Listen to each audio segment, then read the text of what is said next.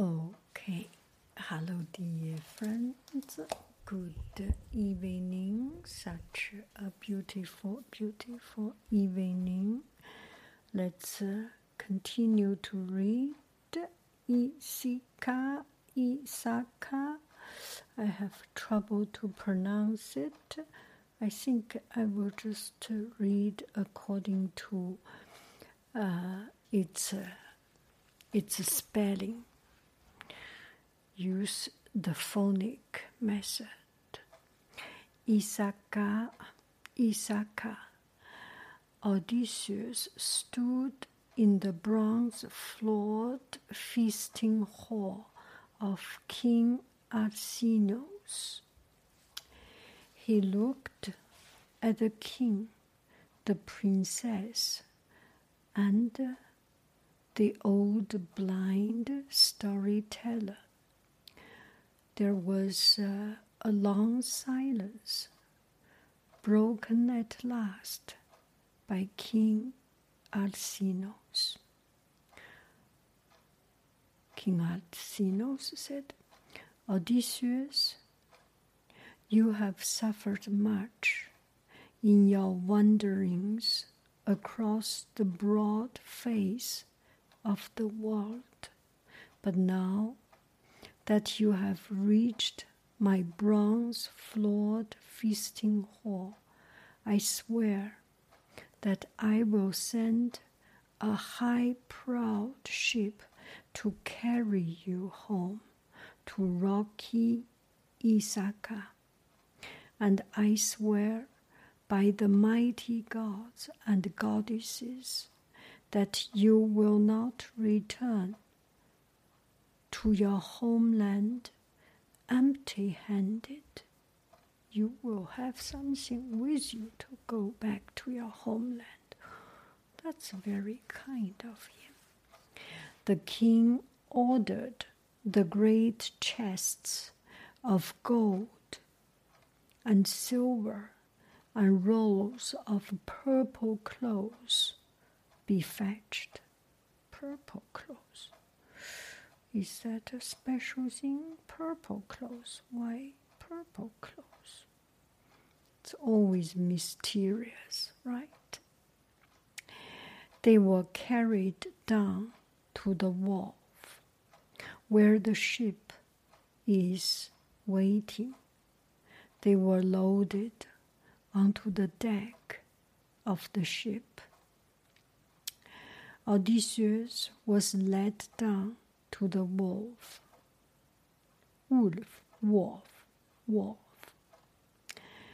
As he walked across the gunplank towards the deck, he felt a hand tugging at his cloak.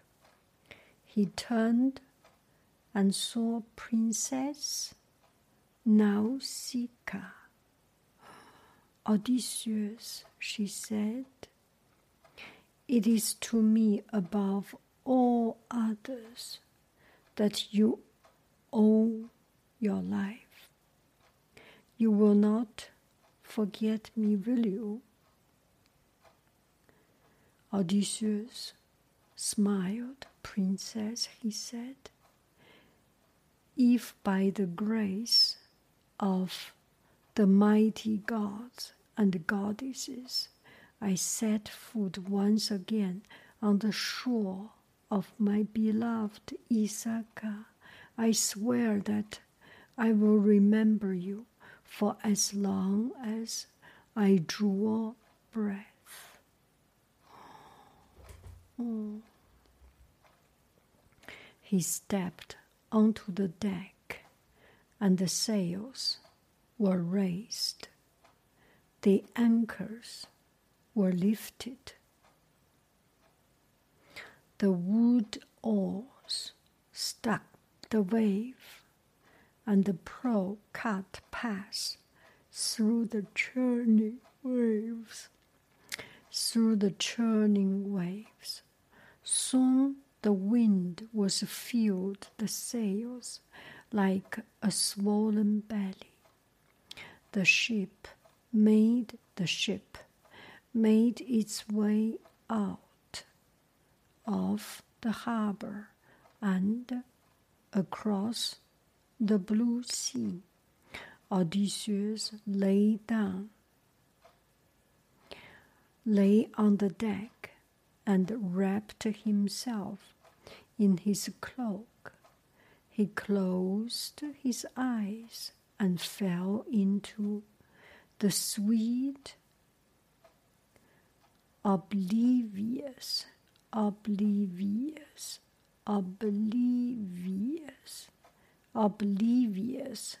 palm of sleep. Oblivious palm of sleep. Oblivious balm of sleep. All that day he slept. All that day he slept. The sun set and the sky darkened, and still he slept and slept and slept. The moon rose and set. The night brightened with countless stars. That is Callisto.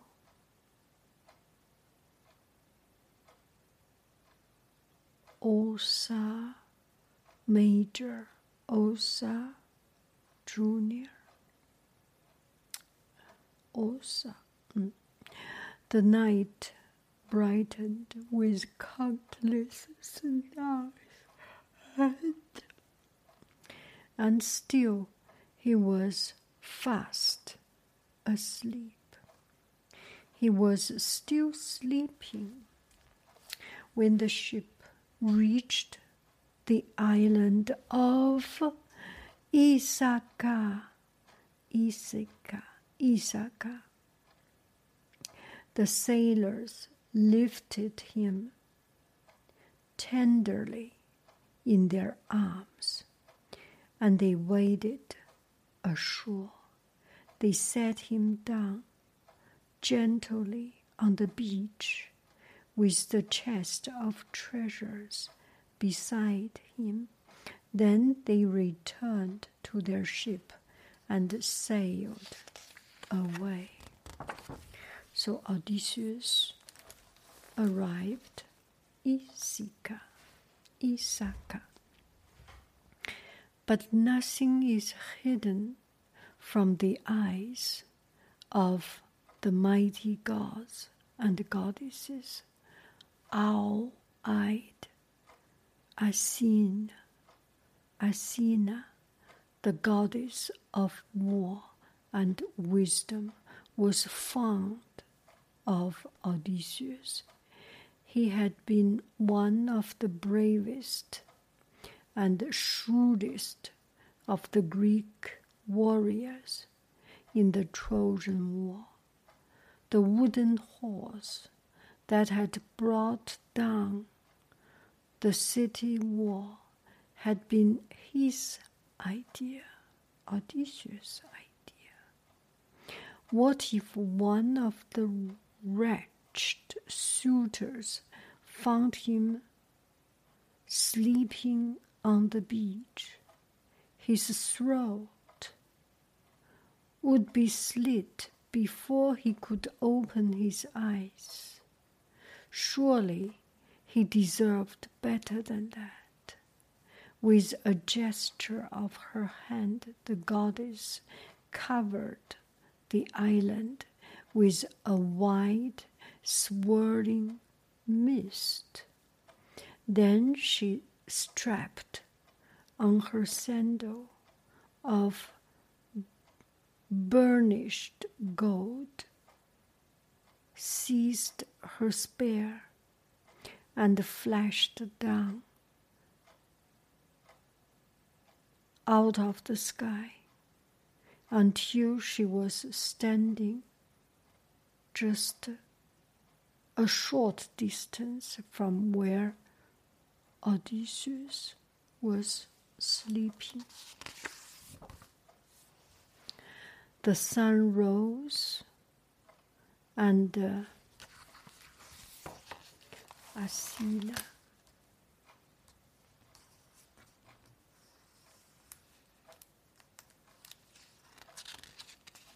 is that because she came out of Zeus' head, so she had this sharp thinning on top of sharp crown on top of her head. The sun rose and shone through the white mist. The opaque light woke Odysseus. He sat up and rubbed his eyes. He looked about him. All he could see was mist. Where am I? What is this place? Where has my bitter destiny driven me to now? Then he saw, not far away, the dim outline of a figure, taking it for a shepherd or a fisherman. He said, "Stranger, tell me, where am I? What is this place?" Athena answered him with the voice of a man. "You must be a fool or a dolt if you don't know this place. This place is famous from Troy to the ocean stream, from the rising to the setting of the sun. This is the island of Ithaca." Odysseus peered into the mist, and Athena walked towards him, her gray eyes shining with light. She laughed. "Noble Odysseus, you are home at last." She reached down and lifted the mist, as though she were lifting a curtain. Suddenly, Odysseus saw Mount Neriton. He saw the overhanging rocks, the hills, the terraced field, the cliff, and the beaches of his native land, his own homeland. He threw himself down onto the ground and kissed the nourishing earth. Athena shook his shoulder. "Odysseus," he said, "there is no time to be wasted. First of all, we must hide these chests of treasure." She helped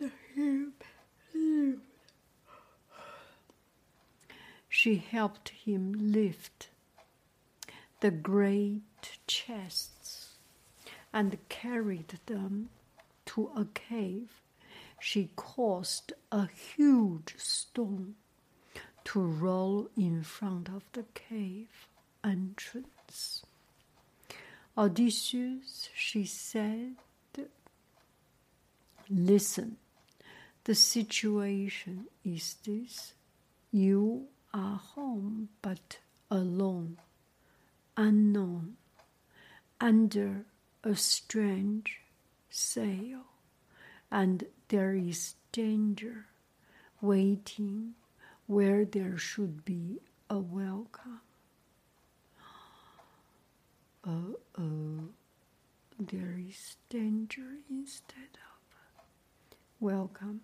Athena told Odysseus about the suitors who had invaded his feasting hall. She told him about Penelope's long, lonely wait, and the weaving and unraveling of her loom.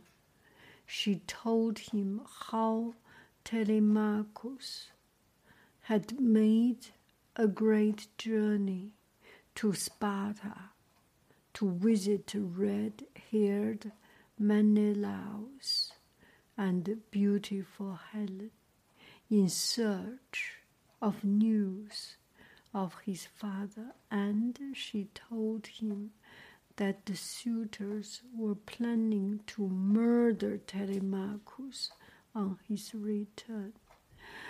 When she had finished speaking, Odysseus drew his dagger from his belt. Goddess, if you would fight alongside me now,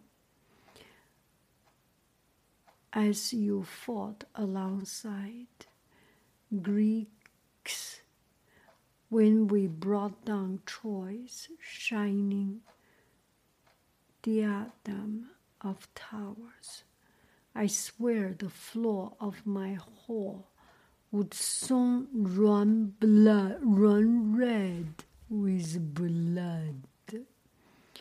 But Athena lifted her shining fingers and touched his lips.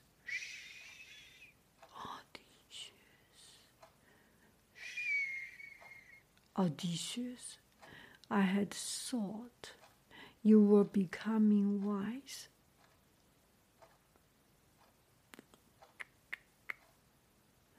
There is no time for acts of daring folly.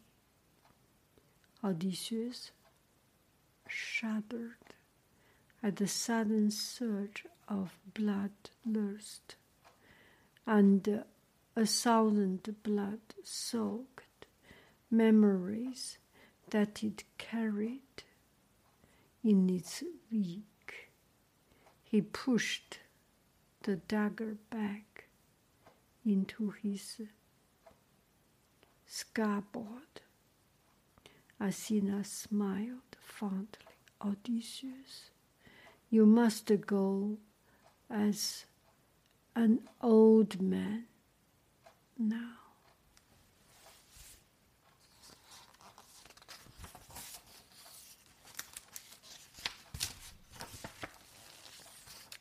She touched Odysseus' shoulder with her hand.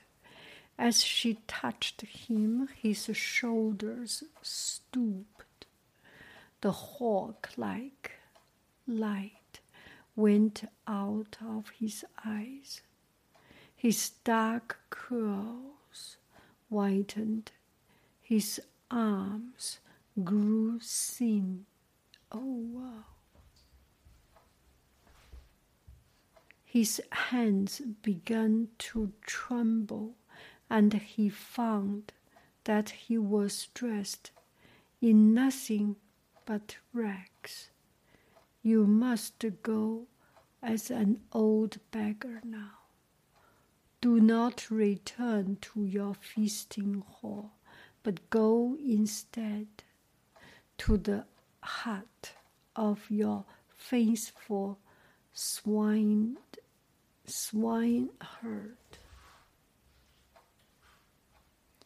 Iomachus, Iomaios.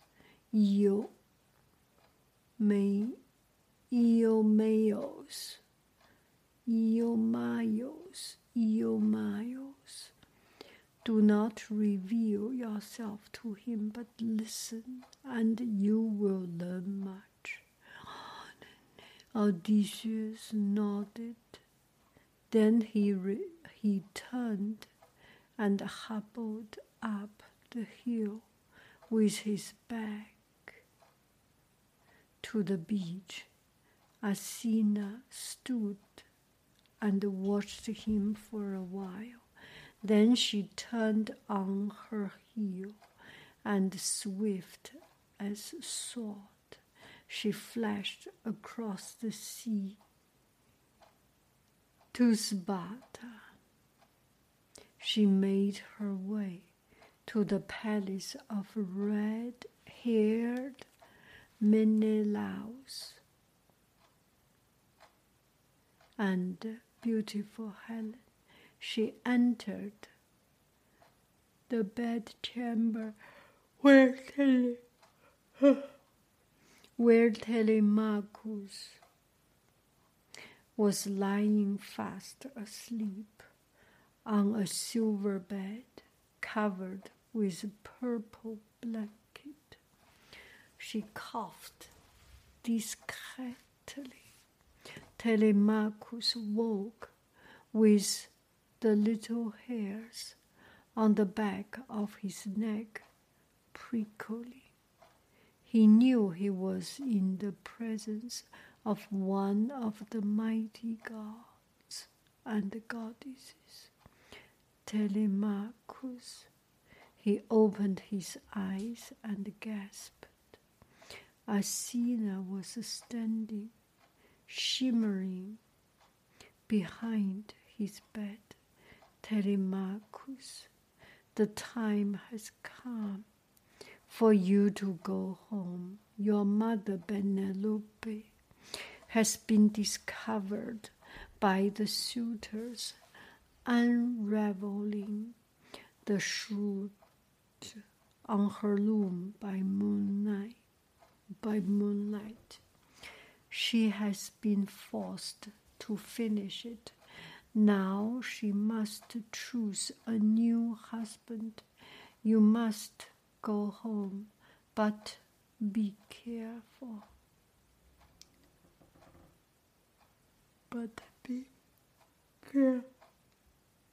Careful.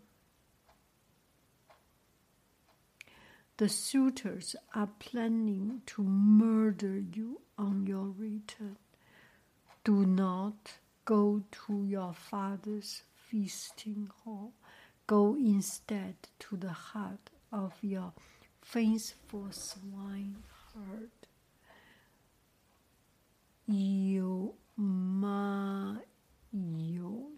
Eumaeus.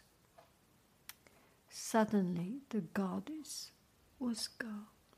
Telemachus was filled with spirit and awe. He prepared for his journey home right away.